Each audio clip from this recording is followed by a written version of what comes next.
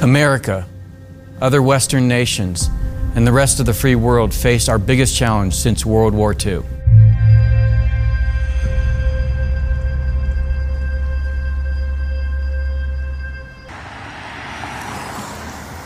War has never left America.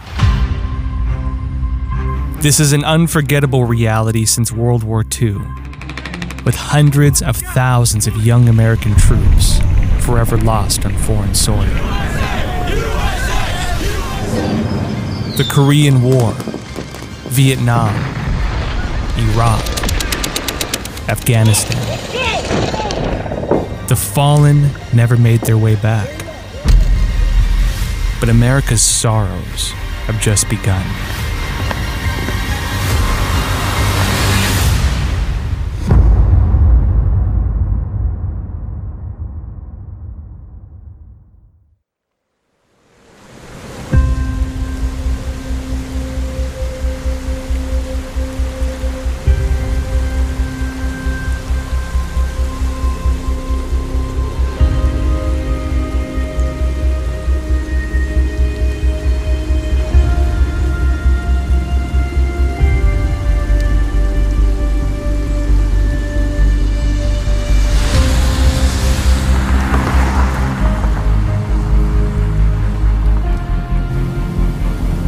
It's 2022.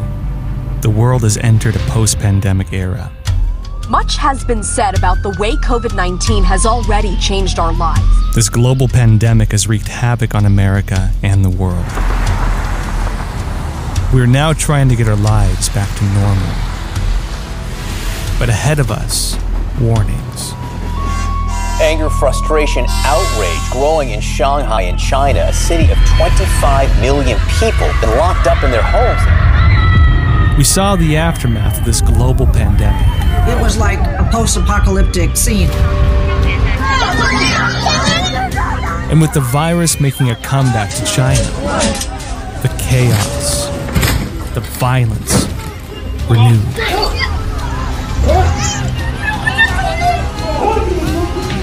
This time, it's not just the surge in COVID. Disasters, both natural and man-made, are ravaging the country.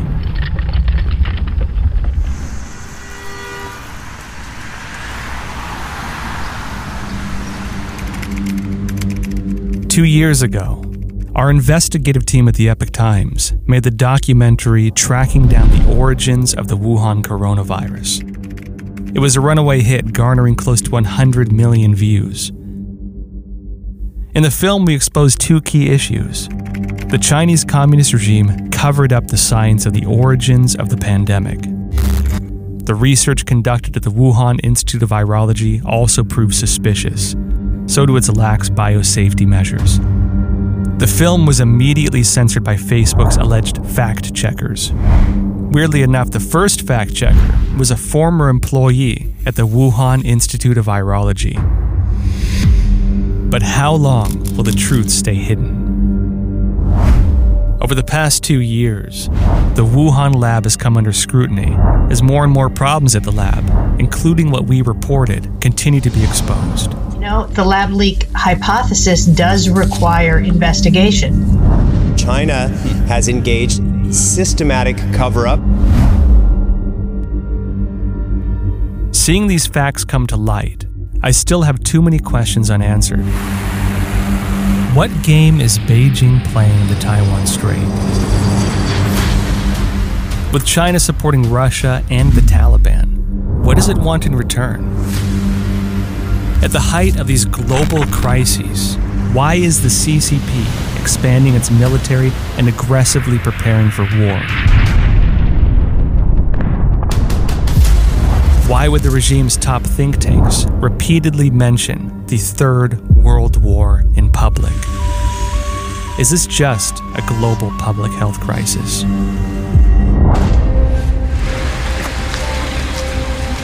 When it comes to the CCP, the probe into how the pandemic began is just the tip of the iceberg. With the help of many CCP insiders, our investigation uncovered a shocking truth behind the origins of the coronavirus. The story goes back to the beginning of the Chinese Communist Party and its 100-year plot against the U.S.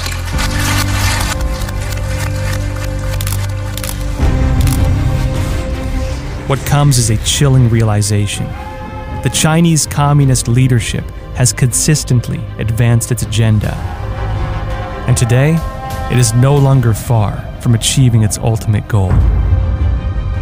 What would this look like for America if the CCP wants the death of America, where we are strangers to our own destiny? The American people are standing on the edge of a cliff. I'm a father.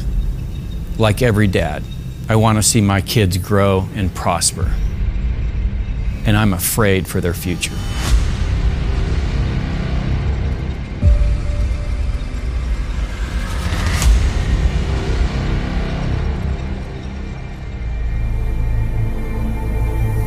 I want to alert the world to China's stealth war. It's a terrifying message. If you remember back in World War II, there was an evil axis with Nazi Germany and other evil countries. Well, there's an evil axis today. You've got the Chinese Communist Party, you've got Russia, you've got Iran, you've got North Korea. They're selling each other military equipment, military espionage, military training, military this, military exercises, intelligence, and so on. So they're allied to where it makes sense for them. As long as it serves to defeat the free world, they're in. A superpower war would be a type of conflict we haven't seen since the Second World War. Should President Biden confront the aggressive actions of Beijing? Chinese military has become noticeably more aggressive. How volatile does that make the region? The world has become a much different place after the pandemic. We find ourselves caught in the shifting sands of political upheaval, reeling from one geopolitical crisis to the next. Be it the Taliban takeover of Afghanistan, Russia's invasion of Ukraine, or the current tensions at the Taiwan Strait, America is scrambling to catch up. At home, life has never gone back to the way it was. Main story this week, as it concerns a topic. With soaring prices and inflation overwhelming the country, it's hard to see hope in the near future, where our very livelihoods are now at stake. The question on everyone's mind, are we headed for a recession? How the United States might react if China were to invade Taiwan. Warning for the United States. Every morning I wake up, I'm worried about the safety and future of my family. What's really set American nerves on the edge is the revelation that these crises in the wake of the pandemic have the CCP written all over it. We've seen the regime's fingerprints all over the place. But what is their plan behind the scenes? What is their ultimate goal? And just how far is the CCP willing to go?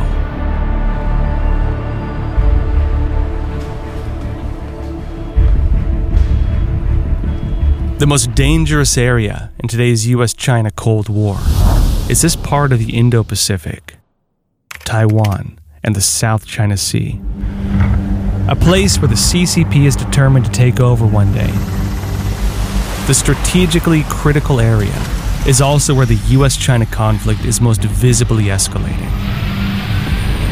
Conflicts in this region have only gotten worse with the US-China trade war and especially after the pandemic. To understand the CCP's strategic ambition for the world order, you first have to understand Taiwan and the South China Sea. Taiwan is more than just a US ally. Given its strategic importance to the US, what would a Chinese takeover of Taiwan mean to us? Is Taiwan simply about China's domestic affairs, or as the CCP calls it, a reunification issue? China is ramping up its retaliation. China with a warning for the United States. In August 2022, in the wake of Nancy Pelosi's visit to Taiwan, the Chinese regime held a major military drill surrounding the island, simulating a blockade.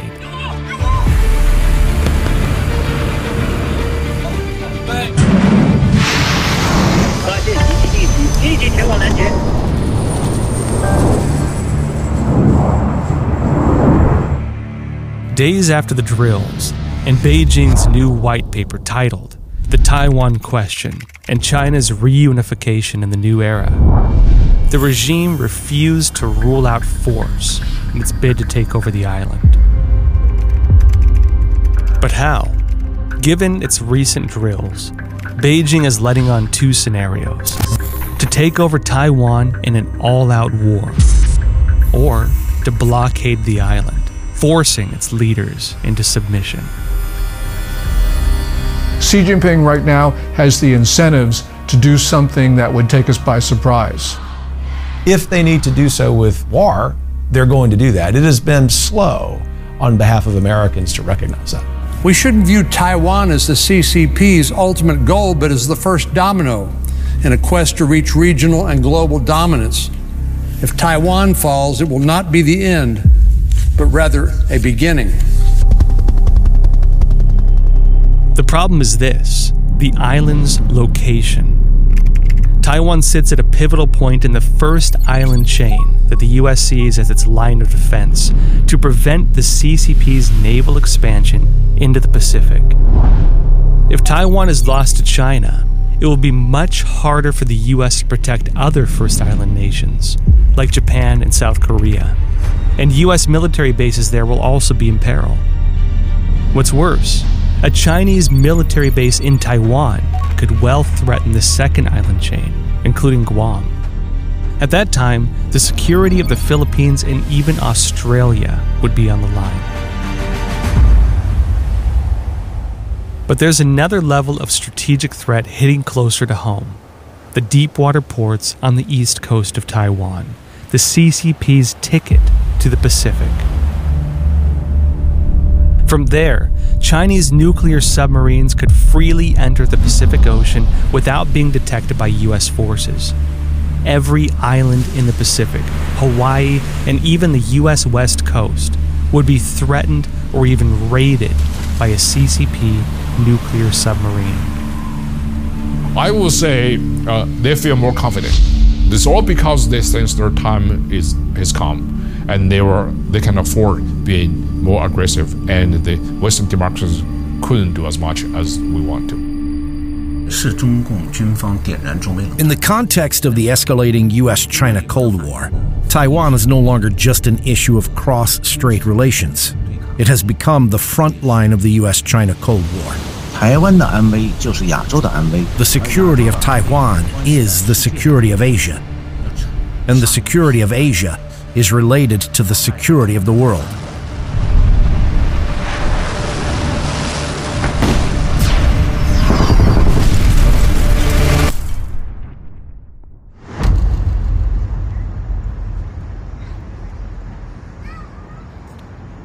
What is the CCP doing to prepare itself to become the world's dominant power? How serious is the military threat posed by the CCP to the United States? This is a battle most Americans never saw coming. China is increasing its nuclear arsenal at a much faster rate than the U.S. anticipated. There's new concern tonight about China's military capabilities. Bottom line, all this essentially means China is close to being able to launch a nuclear warhead against any other nation without any warning. A recent Pentagon report warns China could have 1,000 nuclear warheads by 2030. Clearly, the Pentagon has been shaken by the advances that the Chinese military has made. Meanwhile, the Chinese regime is developing hypersonic glide missiles. China's apparent hypersonic glide weapons test, in theory, could be capable of carrying a nuclear warhead that the US can't see or defeat. Go into space. US military officials admit that the US lags behind China in its hypersonic weapons. It is very concerning. I think I saw in some of the newspapers they used the term Sputnik moment. I don't know if it's quite a Sputnik moment, but I think it's very close to that. I mean, basically the general's saying, we're not ready for this. We're not ready for this. It has the potential of changing the balance of power between the United States and China. John Hyten, the number 2 person in the U.S. military and vice chairman of the Joint Chiefs of Staff, also issued a warning in an interview with CBS. Hyten believes the Chinese are developing the capability to launch a surprise nuclear attack on the U.S. Why are they building all of this capability? They look like a first-use weapon. Because of Earth, control of Earth. This is the most ambitious regime in history. On one side, growing military threats to the U.S. On the other, the CCP strengthening new alliances as the world drifts closer to war. Bloodshed and terror continue. Ukrainians are fleeing by the tens of thousands.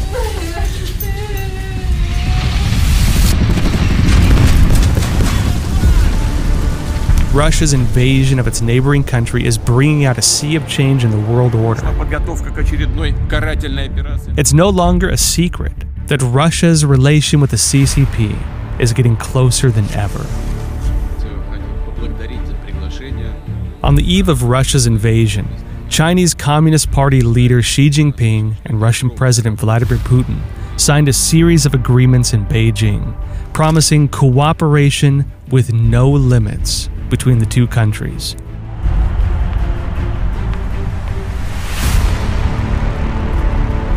The Chinese are puppeteers. They're puppeteers of governments. They're puppeteers of Russia. I know that Vladimir wouldn't want to admit to that, but that's exactly what's happening, both indirectly and directly. And ultimately, the result of that is that the CCP has greater sway over a far larger number of governments around the world than the Soviets ever had. The Chinese Communist Party's reason for being is to accumulate power. Every day it must accumulate more power. Its agenda for accumulating that power is to reorder power relationships all around the world so that they all benefit the ability of the Chinese Communist Party to remain in power. Work together to face the risks and challenges facing mankind, realizing win-win cooperation and development together.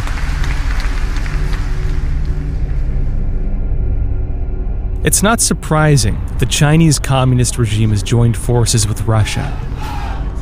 The world is again breaking into two competing blocks. A new axis is on the horizon. But as we saw in the summer of 2021, when Afghanistan fell, we know that Russia is far from the CCP's only ally in its dangerous game.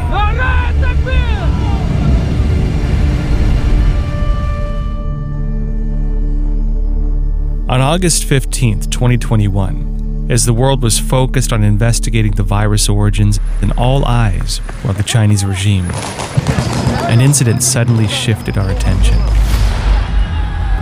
In Afghanistan, the Taliban terrorist organization took advantage of the withdrawal of U.S. troops and with lightning speed took over the country. In a matter of days, the U.S.-backed Afghan government collapsed. The mass exodus of hundreds of thousands of people. The bloodshed, gunfire, panic and chaos gripped the country. And terror again shook the world.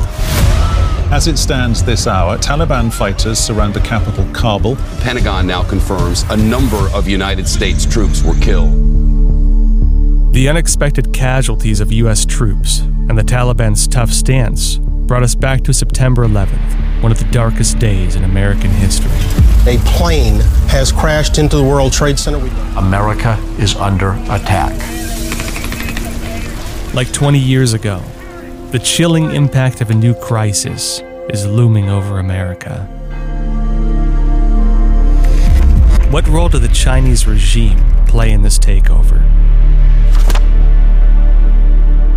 Some recent interactions between the CCP, the Taliban, and the U.S. may offer some clues. Our military mission in Afghanistan will conclude on August 31st. On July 8th, the same day that Biden announced the deadline to withdraw U.S. troops from Afghanistan, the Taliban made a clear gesture of goodwill to Beijing. Despite their past support for Uyghur militants in Xinjiang, they reassured the CCP that they would not interfere in China's internal affairs.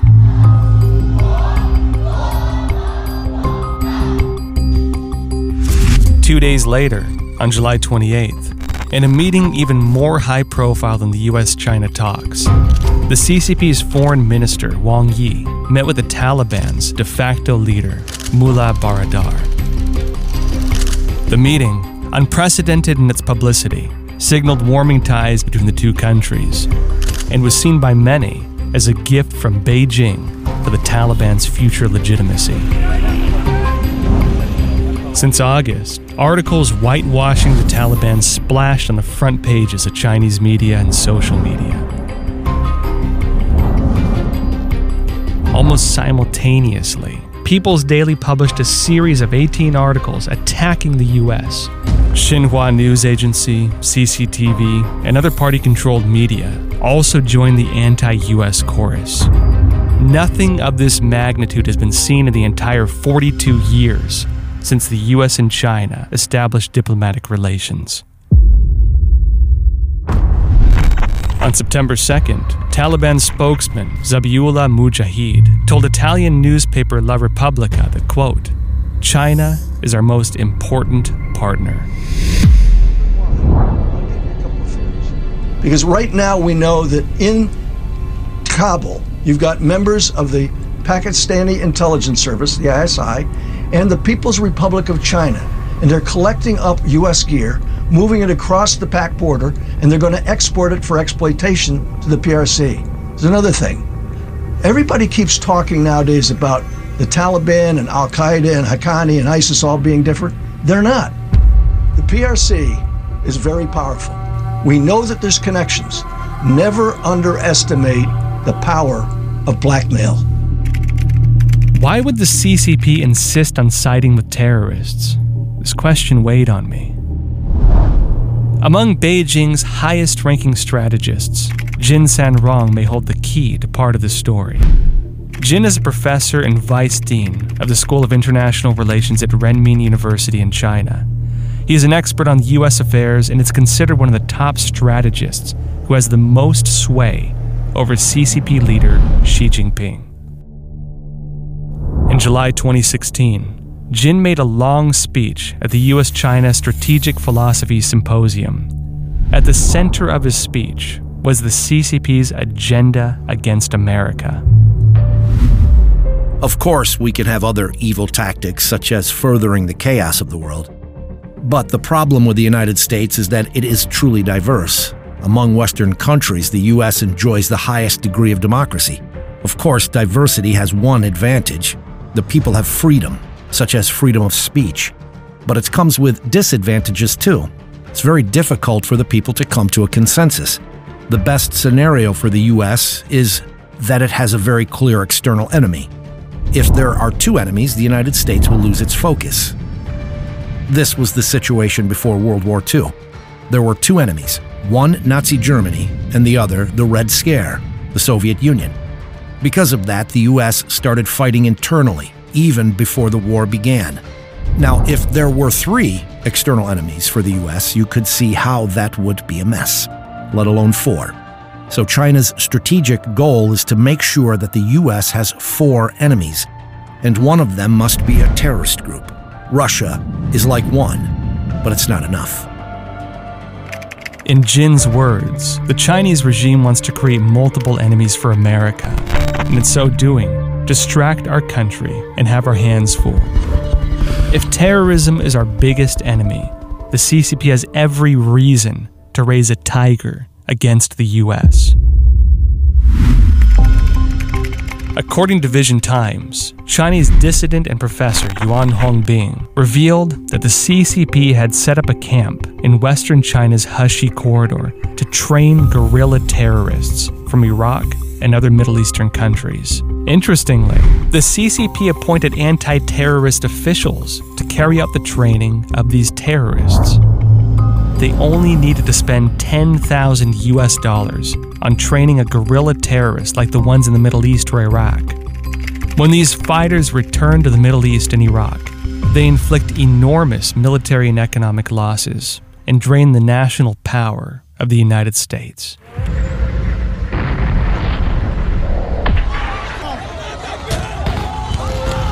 When you understand that, then you understand that all of the anger and really the hurt that has come from the destruction of America must be focused on the Chinese Communist Party and the people that work with the party to help them do that.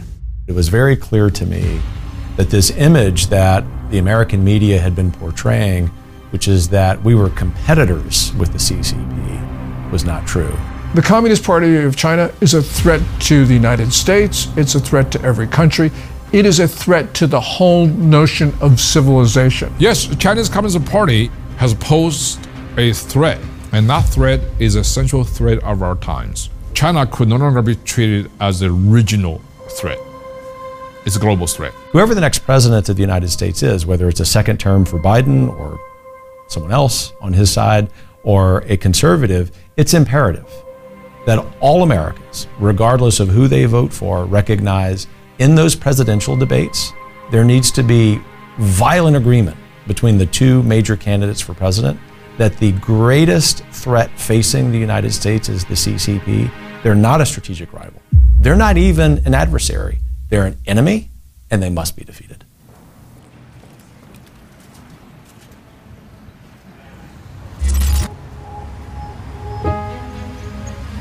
In early 2020, when the virus started spreading from Wuhan, China, our investigation team saw a threat quietly approaching America and its allies. That threat came even earlier than the virus.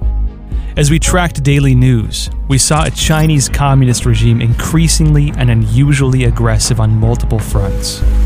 The aggression was military, diplomatic, and even reflected in domestic and foreign propaganda. But what rang the alarm bell for us was a concept that kept showing up in Chinese state media and public speeches at the party's high-level think tanks. This idea of World War III.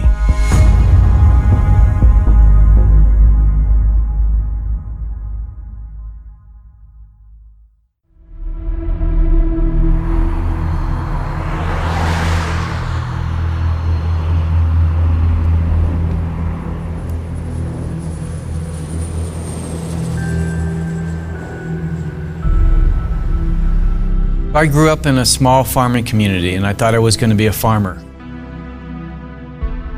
And then when I was a senior in college, I saw this movie, Top Gun.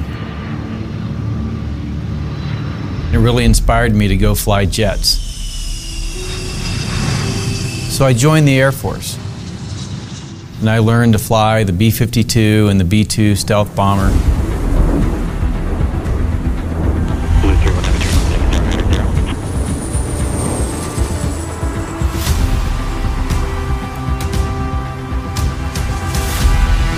During my career, I got to lead the 509th Operations Group that controls all the B-2s in the U.S. Air Force inventory. It was a tremendous honor. During that time, we had unprecedented success. We deployed a brand new communication system.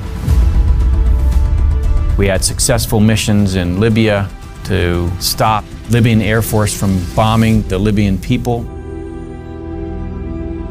These were things that I was tremendously proud of during my career.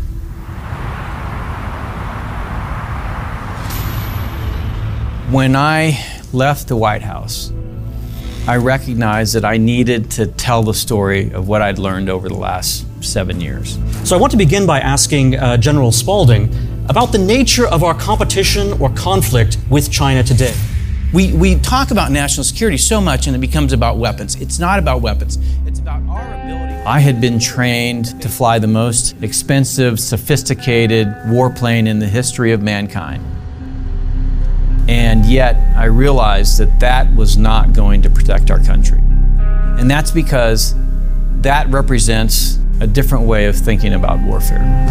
Credible threat. Tensions with China could lead to a deadly war. The party knows the benefit of throwing the red meat of nationalism to the crowd.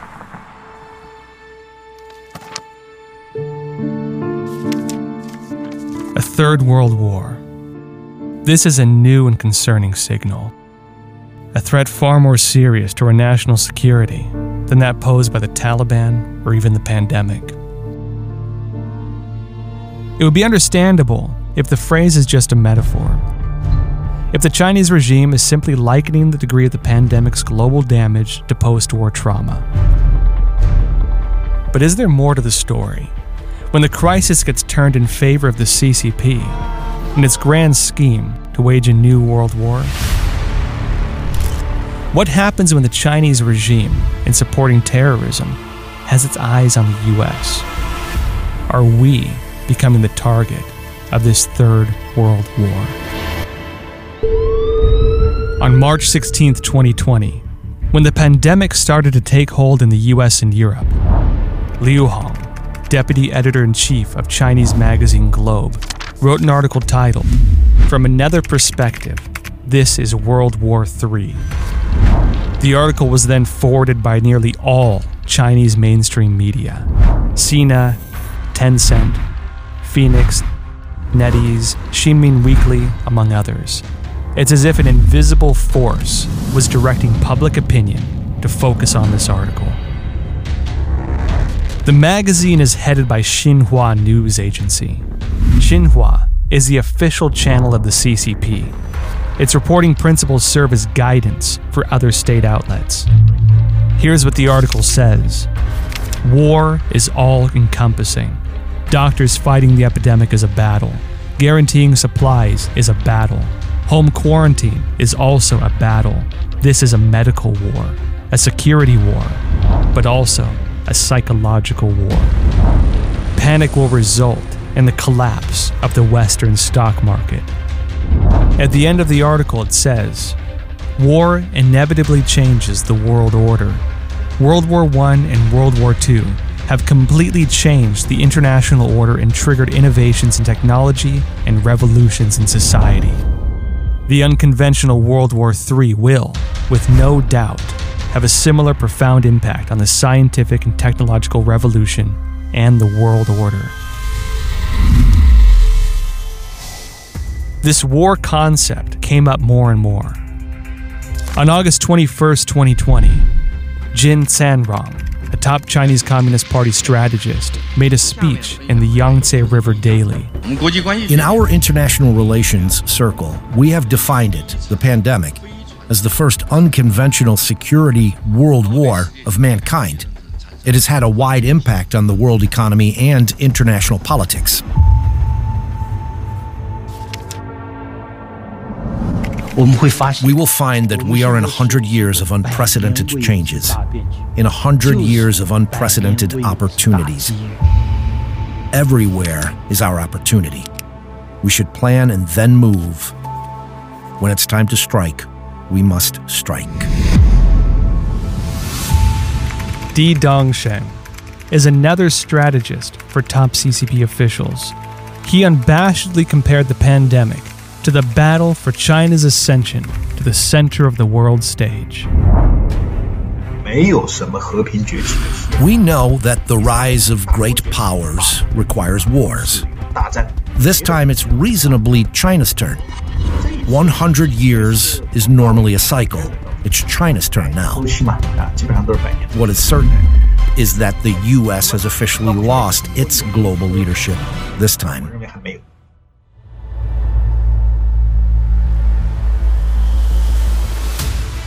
It's not hard to tell from the language of state media and CCP think tanks. World War III isn't just about the pandemic striking humanity. It's about transforming the world order, a reshuffling of the world's dominating powers in a path to global domination.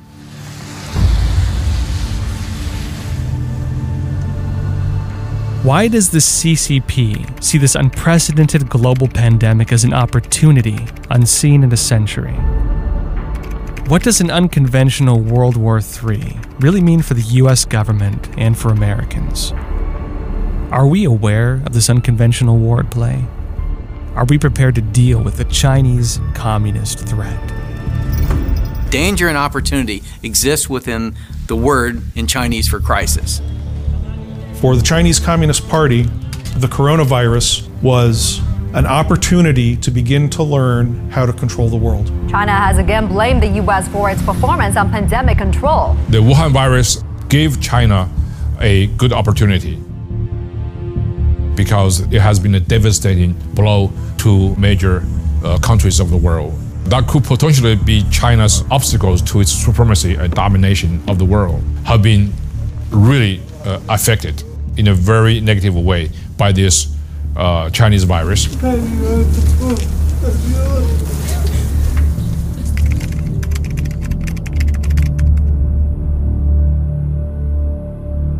The Chinese Communist Party launched this war against other democratic systems, using the public health crisis as a tool, as a weapon.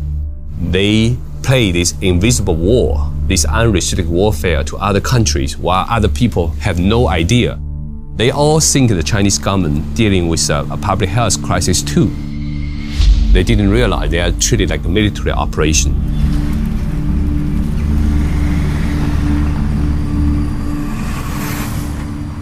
April 2020, the Chinese Communist Party International Department released a letter signed by 230 world communist parties, including the Communist Party USA, by the way. And one of the main themes was, don't blame China, talk about how great China is in solving the problem. We should be so grateful to China, and China's socialized healthcare system is so great. They used the COVID to maximize the social and economic damage. And these messages were echoed by politicians here, by the news media here. Dozens of countries are looking to China to rescue them from the COVID-19 pandemic. 谢谢 to the Chinese government and people. When they release the virus to the whole world, they immediately secure a lot of those personal protective gears, right? Those are also some of the key biomedical raw materials. And these actual operations probably started many years ago. This pandemic has really illustrated the vulnerability of the United States. Made in China. It's a phrase that has become an almost daily reminder. Pro-Chinese communist unions were shutting the schools and keeping the businesses shut and exercising their influence on democratic governors and politicians to keep the blue states shut as long as they could. You look where China had the most influence: New York, Washington, California, Oregon, and Hawaii, and Boston, Massachusetts. That's where the Chinese communists have the most influence in America, and those were the states that shut down the worst and the longest, because the Chinese wanted them shut down. So the whole world is actually in war with the Chinese Communist Party, because they don't care how many Chinese people die. They don't care how many other people in other countries die. They only care if they can win the battle, they can defeat other political systems, they can win this war. Even if it wasn't a biological weapon to start out with, Xi Jinping turned it into one. The entire strategy of the Chinese Communist Party during the coronavirus has been, one, to hype fear of the coronavirus, and two, use that fear to create doubt about democratic societies. The coronavirus is not a bio-war program. It's an information, it's a political, it's an influence war program. It's about using fear to create division in societies, to make the citizens of that society lose confidence in a democratic system.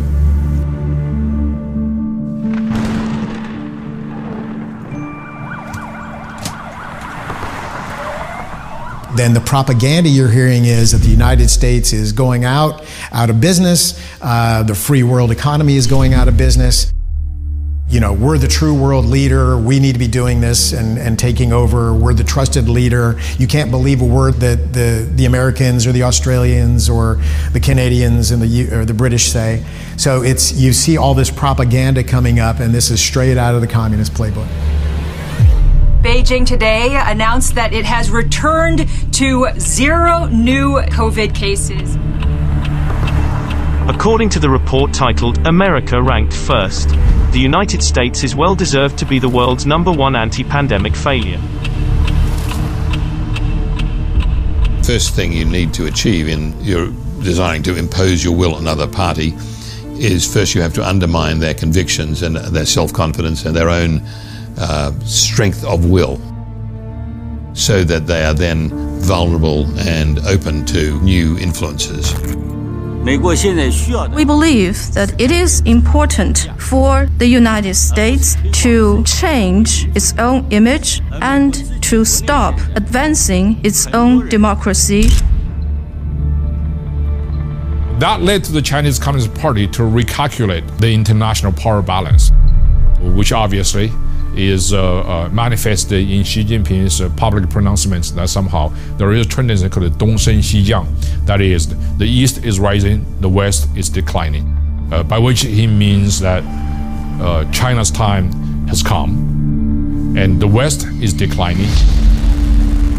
Therefore, they become much more confident, they become much more aggressive, they become much more belligerent. They've spent the last 40 years basically figuring out how to build up the world's dominant military power. They want to be the dominant power because they view the United States and the democracies, including Taiwan, Japan, as the main threat.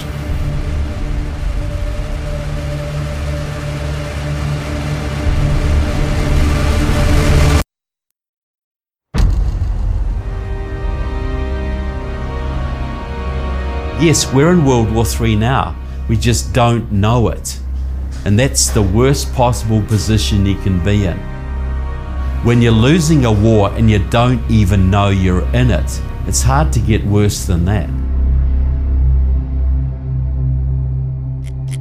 The goal and the objective for this World War III scenario for the Chinese Communist Party is to defeat the democratic system and proving to the Chinese population, moving to the world, that the China model works. The authoritarian communist style dictatorship work better than democratic systems. And we are in a world war with the Chinese Communist Party without realizing it.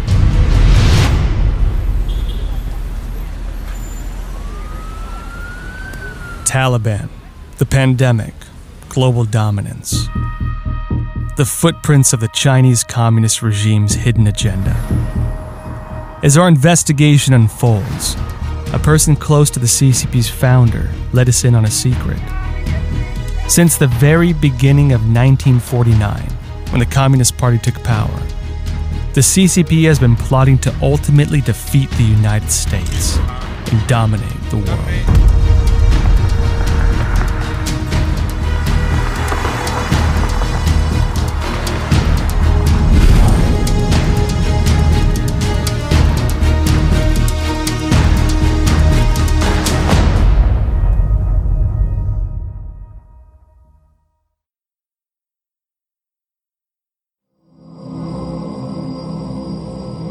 In late 2014, when I was at the Pentagon, I received an email from a colleague who I'd met in New York City. In the email was a presentation developed by one of the top 5 audit firms.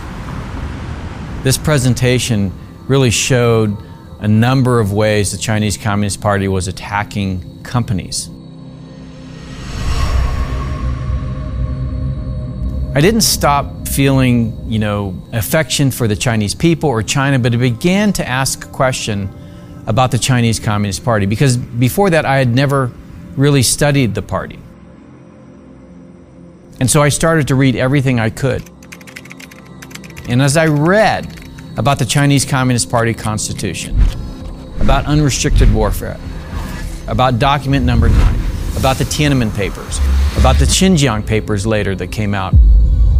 I began to understand the Chinese Communist Party is separate and distinct from China and the Chinese people. And most importantly, it represents a grave danger to the American people.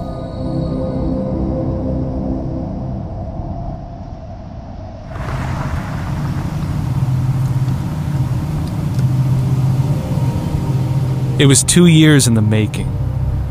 The United States and China have entered a deep downward spiral. Where did it all begin? If you go by the mainstream media, it was Xi Jinping and Trump who plunged relations to their lowest point. Was it really so? On the China side, are the CCP's recent aggressions a product of Xi's personality or part of a larger scheme? What is the Chinese regime's long-term strategy towards the United States? What's the root cause of this US-China standoff? We have to get to the bottom of this. With the CCP insiders, we tracked down what really happened between the US and China over the past decades. The rise and fall of US-China relations. We need to know what's happening in your neck of the woods when it comes to the CCP. Behind this history, the Chinese Communist regime's 100-year agenda to defeat America. Why don't we talk about Chinese stuff? So what are the Chinese? The Epoch Times investigation team had studied the CCP for years. We thought we knew it inside out.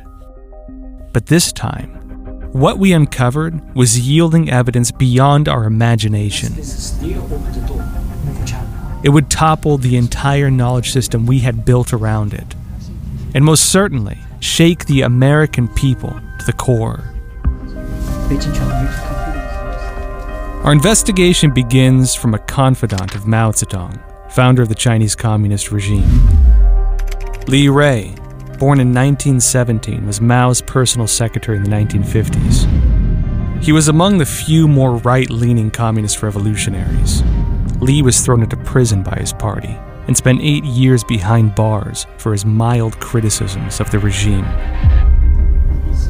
Li's diary and meeting notes, currently held by the Hoover Institute at Stanford University, provide a rare peek into the discussions at key moments in CCP history. The meeting notes start from 1948, about a year before the Communist Party established its regime in mainland China. Li passed away in 2019. His daughter, Li Nanyang, who helped transcribe and annotate Li's writings, sat down with us. How would you explain this to people? After my father passed away, I started to organize his meeting minutes. They always had the political study. That's a routine inside of the CCP, and the higher rank officer always came over to talk about something, and my father just recorded all this talk. And in this talk, I remembered one was from Yang Shangkun.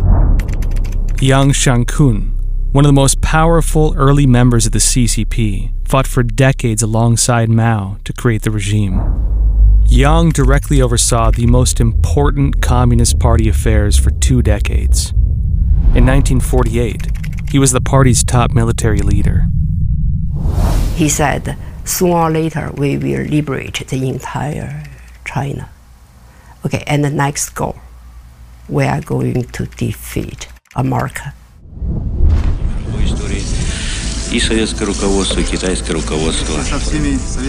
We work together with Soviet Union. We become really strong. We have enough power to defeat the American and the West world, and to liberate the entire world eventually. So I was really shocked even before they seized the power of China. They had such dream. When I tapped in, I thought it was a joke. I never thought it could become true now. I was really surprised when I read at Wellbound Street. What Lee told us was shocking. It's hard to believe the CCP had such huge ambitions back in 1948. After all, the party was struggling to survive a civil war with the nationalists. It hadn't yet even taken over China. But after trolling through the CCP's internal policy records, we found that early on, when Mao first founded the communist regime, the party had laid down two basic strategic principles towards the United States. First, the United States is the ultimate enemy of the CCP, and defeating the United States is the only way for the party to achieve global domination. Second, defeating the United States is a long-term process and a protracted war. These strategic principles were hidden from the public, but we managed to find their traces in the internal party meeting records, policy documents, and Mao Zedong's own words. They were leading directly to this ultimate goal. In 1949, the year the CCP seized power in China, Lu Dingyi, then head of the Central CCP Propaganda Department, wrote in an article, "The day will come when all mankind will sing a song of triumph over the American imperialists. That's a fact-based, scientific prediction." In Castaway Illusions, Prepare for Struggle, Mao says the slogan, "Prepare for Struggle," is addressed to those who still cherish certain illusions about the relations between China and the imperialist countries, especially between China and the United States. And U.S. imperialism is a paper tiger, Mao says. When we say U.S. imperialism is a paper tiger, we are speaking in terms of strategy, and this tiger must die.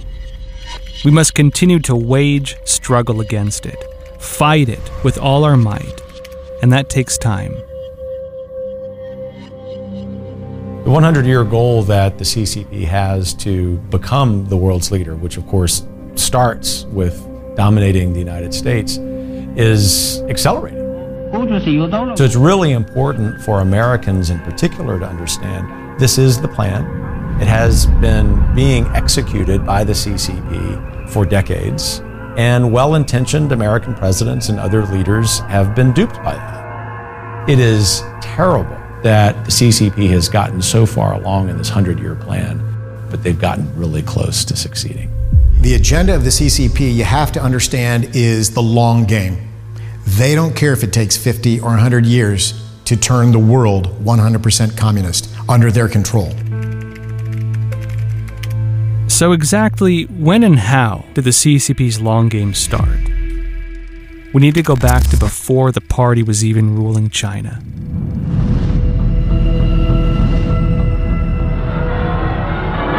How jubilant was the taste of victory. The year was 1945. The world was celebrating the end of the Second World War. In China, the public was having warm feelings towards the United States like never before. In the hearts of the Chinese people, Americans fought for them. To the aid of China came volunteers from other lands. The memory was still fresh of a small group of American volunteer aviators, known as the Flying Tigers, who plummeted Japanese bombers to the earth in flames. The Japs that hoped to ride to world conquest on the back of the giant Chinese warriors. Though outnumbered by the Japanese, the Tigers never lost a single battle. During China's darkest moments in the war against the Japanese, these pilots were a symbol of heroism. As Time magazine wrote, "Flying Tigers swooped, let the Japanese have it."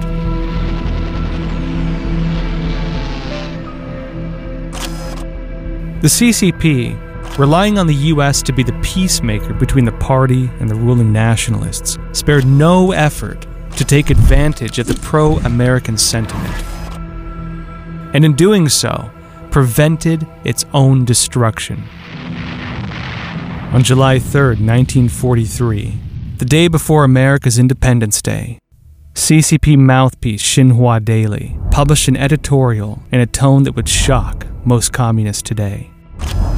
Since a young age, we have thought of the U.S. as a lovable country. The Chinese people hold good impressions of the U.S. based on the democratic and open-minded character of its people.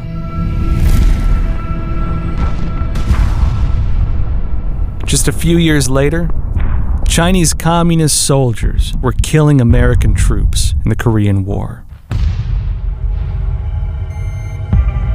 It was June 1950. The CCP, having taken over mainland China, painted Americans as the most evil imperialists in the world.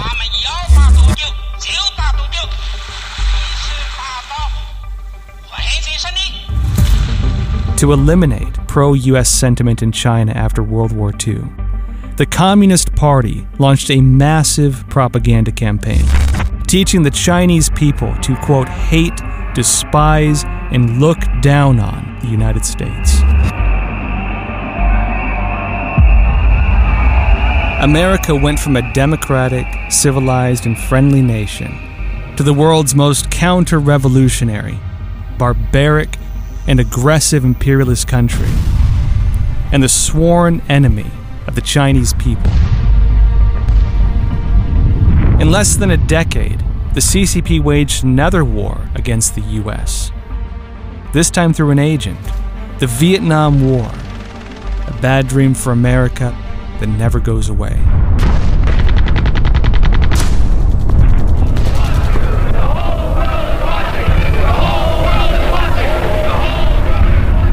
I speak out against this war because I'm disappointed with America. Americans remember the anti-war campaign, but who was on the other side of the Vietnam War?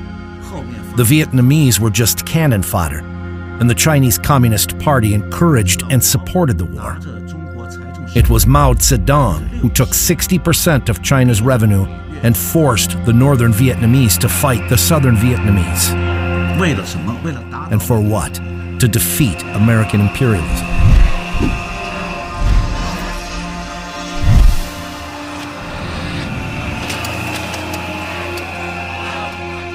The Chinese regime's long drawn-out plans against America, an ultimate plan for world domination.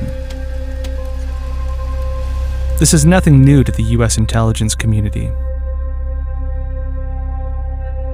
In his 2014 book, The 100-Year Marathon, former U.S. Defense Department senior official Michael Pillsbury revealed the following stories. In 1964, Soviet KGB spy Yuri Nisenko defected to the United States, bringing with him some of the most important intelligence about China. He reported that Mao sought dominance not only of the international communist system, but also of the entire world order. The real story was when I was 24 years old at the United Nations headquarters in the Secretariat. What the Russians there told me confirmed what Nosenko had said, but they went even further. They said China has a grand plan that first they've squeezed the Soviet Union of everything they could get in terms of technology and investment, factories and so forth. Now they're going to switch over to you Americans, but at the time nobody believed this Russian warning. In 1969, 24-year-old Pillsbury was working as an intelligence officer for the U.S. government. He was able to get access to thousands of pages of internal documents from the Soviet Union. The Soviet view of China in their internal secret documents, the American government got onto only because of a high-level spy who had a Minox camera and took 10,000 pages of photos, which the CIA assembled into a series of documents. In that material was a lot of description of Chinese ambitions and goals. In 1969, the judgment was again confirmed personally to Pillsbury by Arkady Shevchenko, a then Soviet Union official stationed in the United Nations. Shevchenko later became the highest-ranking Soviet diplomat to defect to the United States. He told Pillsbury the Soviet leadership hated and feared the the Chinese, believing that China was planning to take control of the communist world and eventually assert global dominance. The Chinese Communist Party, by its nature, was pro-communist, pro-Stalinist, and pro-Soviet. But Mao Zedong wanted more than that. He had huge ambitions to dominate the world and to be the leader of the world communist system. And he fell out with the Soviet Union when fighting for that leadership.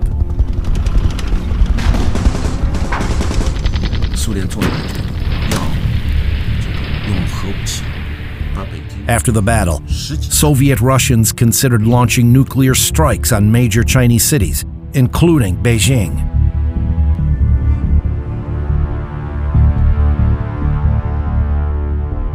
Mao, by that time, through the ping-pong diplomatic policy, and opened the door to reach their hand to the American. And the American people thought, oh, and then Mao now want to be a friend.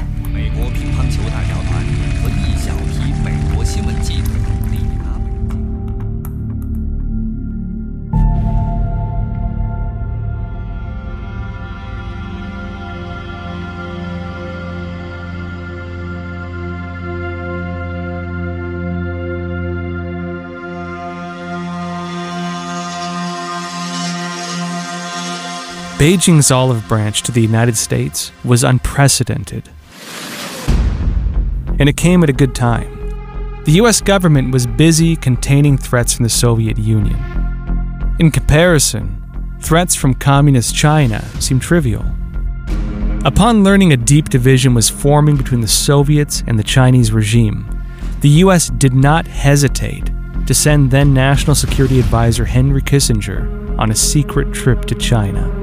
We seek an open world, a world in which no people, great or small, will live in angry isolation. Soon after, in 1972, President Nixon went on an official visit to China.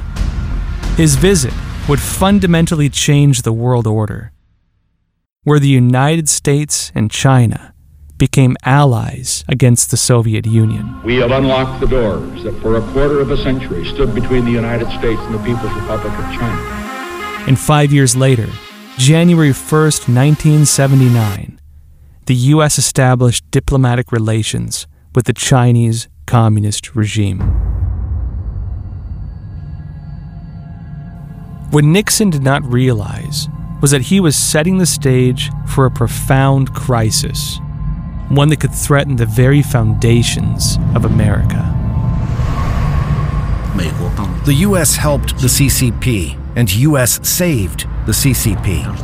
At that time, Nixon made the decision to say that if the Soviet Union attacked China, the U.S. would have to step in and attack the Soviet Union. The Soviet Union was forced to pull back. Then Mao Zedong realized that if he didn't ally with the U.S., he couldn't survive. He would be dead.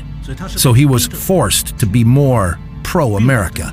That's not the same as saying that he loved America in his heart, loved democracy. There was no such thing.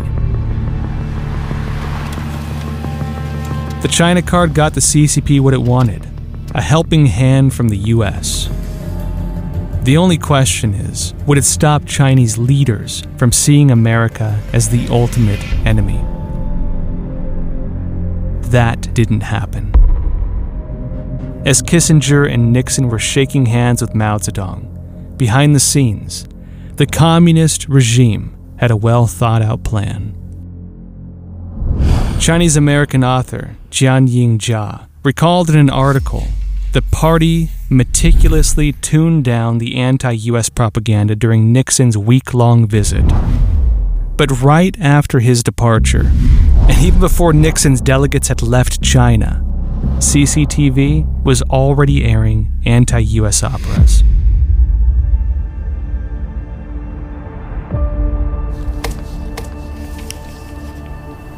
Sifting through massive documents, we realized one thing.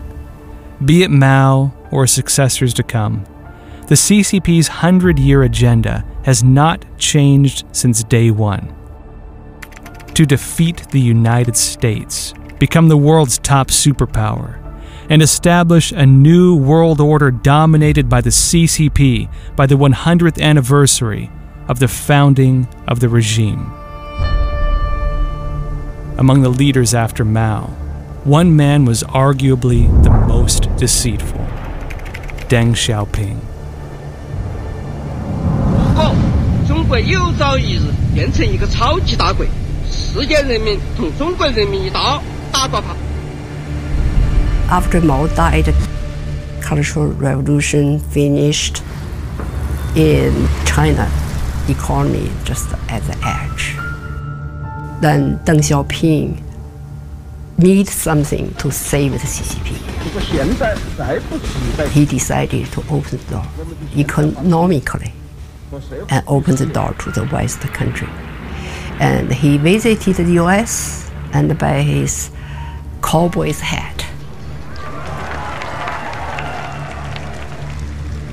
And the people just thought he was different from Mao.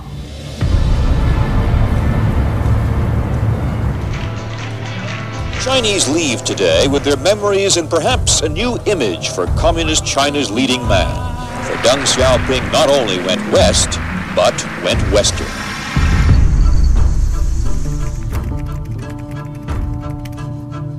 In response to US journalists, this is how Deng phrased US-China relations. China is not important to the world because China is still very poor and has limited power. If we want to confront the Soviet Union, we have to depend on the United States. Deng's foreign policy in a nutshell: hide your strength and bide your time.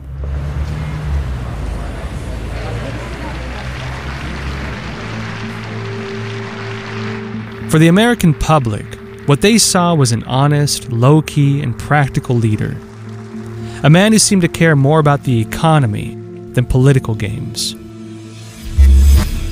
US policymakers were thrilled at the idea that one day China would become a free market economy, or even better, a liberal democracy.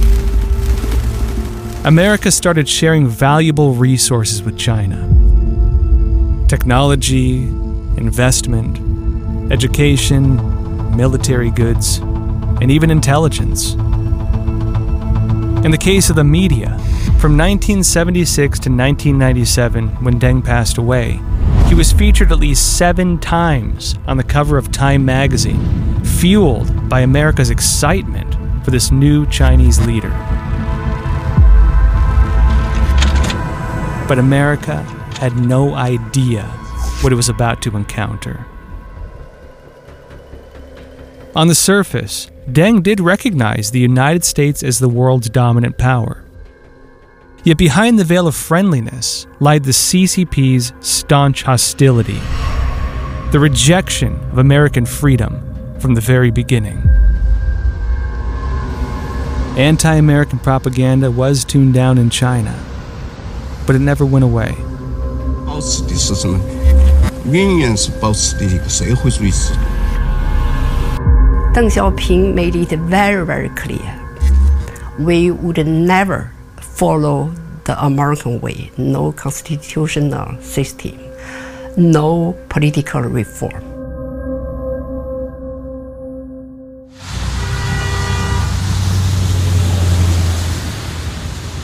For almost 20 years, the United States and China maintained a sort of peace, at least on the surface.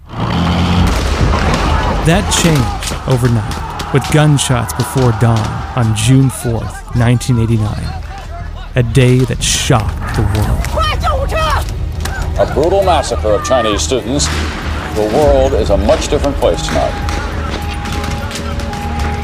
For the CCP, the Tiananmen Square massacre came at a heavy cost. It upended the honeymoon illusion that Deng had painstakingly weaved. And US-China relations for the next decade would enter the Ice Age. I now call on the Chinese leadership publicly to avoid violence It will not be the same under a brutal and repressive regime. Yet history came with another surprise. Mr. Gorbachev, tear down this wall. The Berlin Wall collapsed. Eastern Europe abandoned communism. The Soviet Union fell. The international communist coalition on the verge of disintegration. In the eyes of the free world, the fall of communism was inevitable. But Deng Xiaoping saw something else. For him, the Soviet Union didn't fall apart because of the communist system.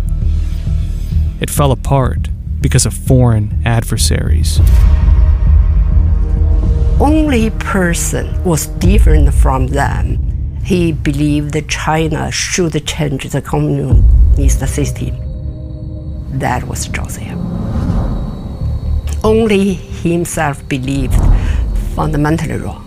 The CCP was fundamentally wrong. The year was 2000. Deng's successor, Jiang Zemin, was setting off for his first official visit to the United States. This is his interview with CBS 60 Minutes, right before the trip. I'm convinced that this interview will be further promoting the friendship and the mutual understanding between our two peoples. You admire America. That's right. Jiang isn't just a successor of Deng, but also of his strategic principle, hiding your strength and biding your time. Be it the economy, technology, or international status, the Chinese regime once again needed the US to give it a hand. During his visit, Jiang was as flattering as a communist could possibly be to America. But his smiles came with a warning. Behind America's back, Jiang fiercely attacked those who sought democratic reforms in China and fanned up anti-US sentiment across the country.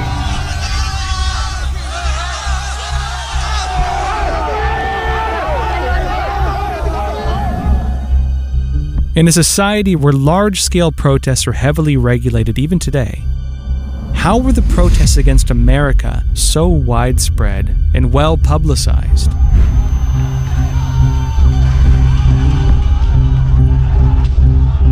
The sentiments became most prominent in the wake of a tragic event. September 11th, 2001. The other trade center's down. It's down. It's down. When the American people were grieving their loss, some Chinese netizens, brainwashed by the party, cheered for America's suffering.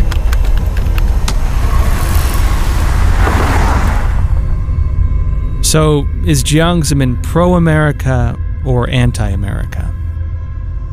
The documents we uncovered revealed one of the party's most closely guarded secrets on how Jiang came to power. In the aftermath of the Tiananmen Square massacre, Deng, worried he would eventually pay for his killings, laid his eyes on Jiang as a successor. The reason? Jiang was among those who had ordered the troops to open fire.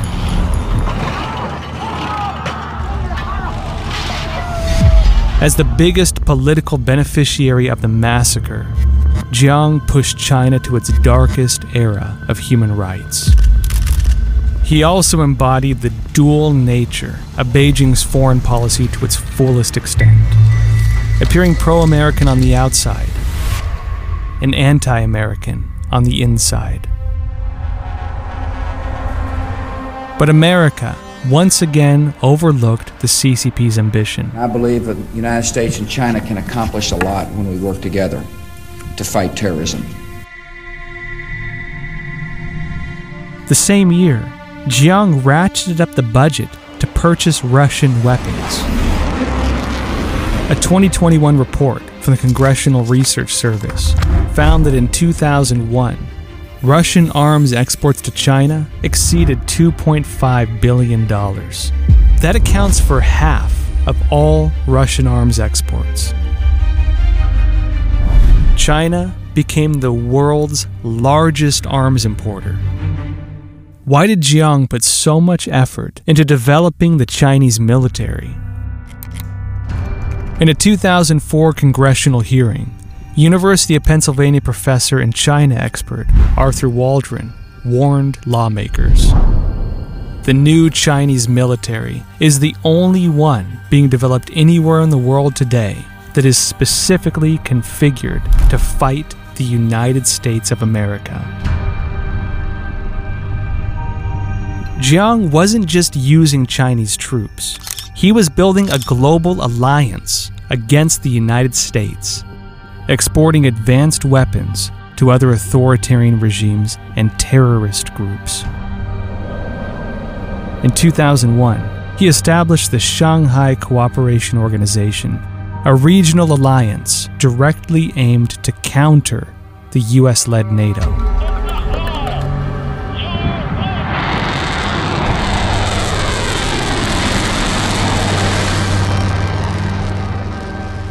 China started exporting increasing amounts of missile technology to Iran. And the Iranians began trading that with the North Koreans. Then there was the direct export of missile technology to Pakistan, enabling the Pakistanis to make a family of solid fuel ballistic missiles, from artillery rockets to intermediate range ballistic missiles. All of that technology is traded between the North Koreans, the Pakistanis, and the Iranians. It's all Chinese technology. The Chinese regime's plan stretched even further. During Jiang's term, an online survey led by the Chinese military shocked the world. It began with Chi Haotian, the Chinese operational commander who directed the murder of protesters during the Tiananmen massacre. Chi served as vice chairman of the CCP's Central Military Commission and defense minister. In 2004, after he had just left office, Chi commissioned Chinese media Sina to conduct an online survey. In it, one question went: if you were a soldier, would you open fire on women, children, and prisoners of war with the permission of your superiors? 34% of the respondents chose, I would shoot under any circumstances. Another 48.6% chose, I would shoot only if my life or the lives of my fellow soldiers were in danger. Only 3.8% would not shoot women, children, and prisoners of war under any circumstances. Why would the Chinese military conduct a survey like this?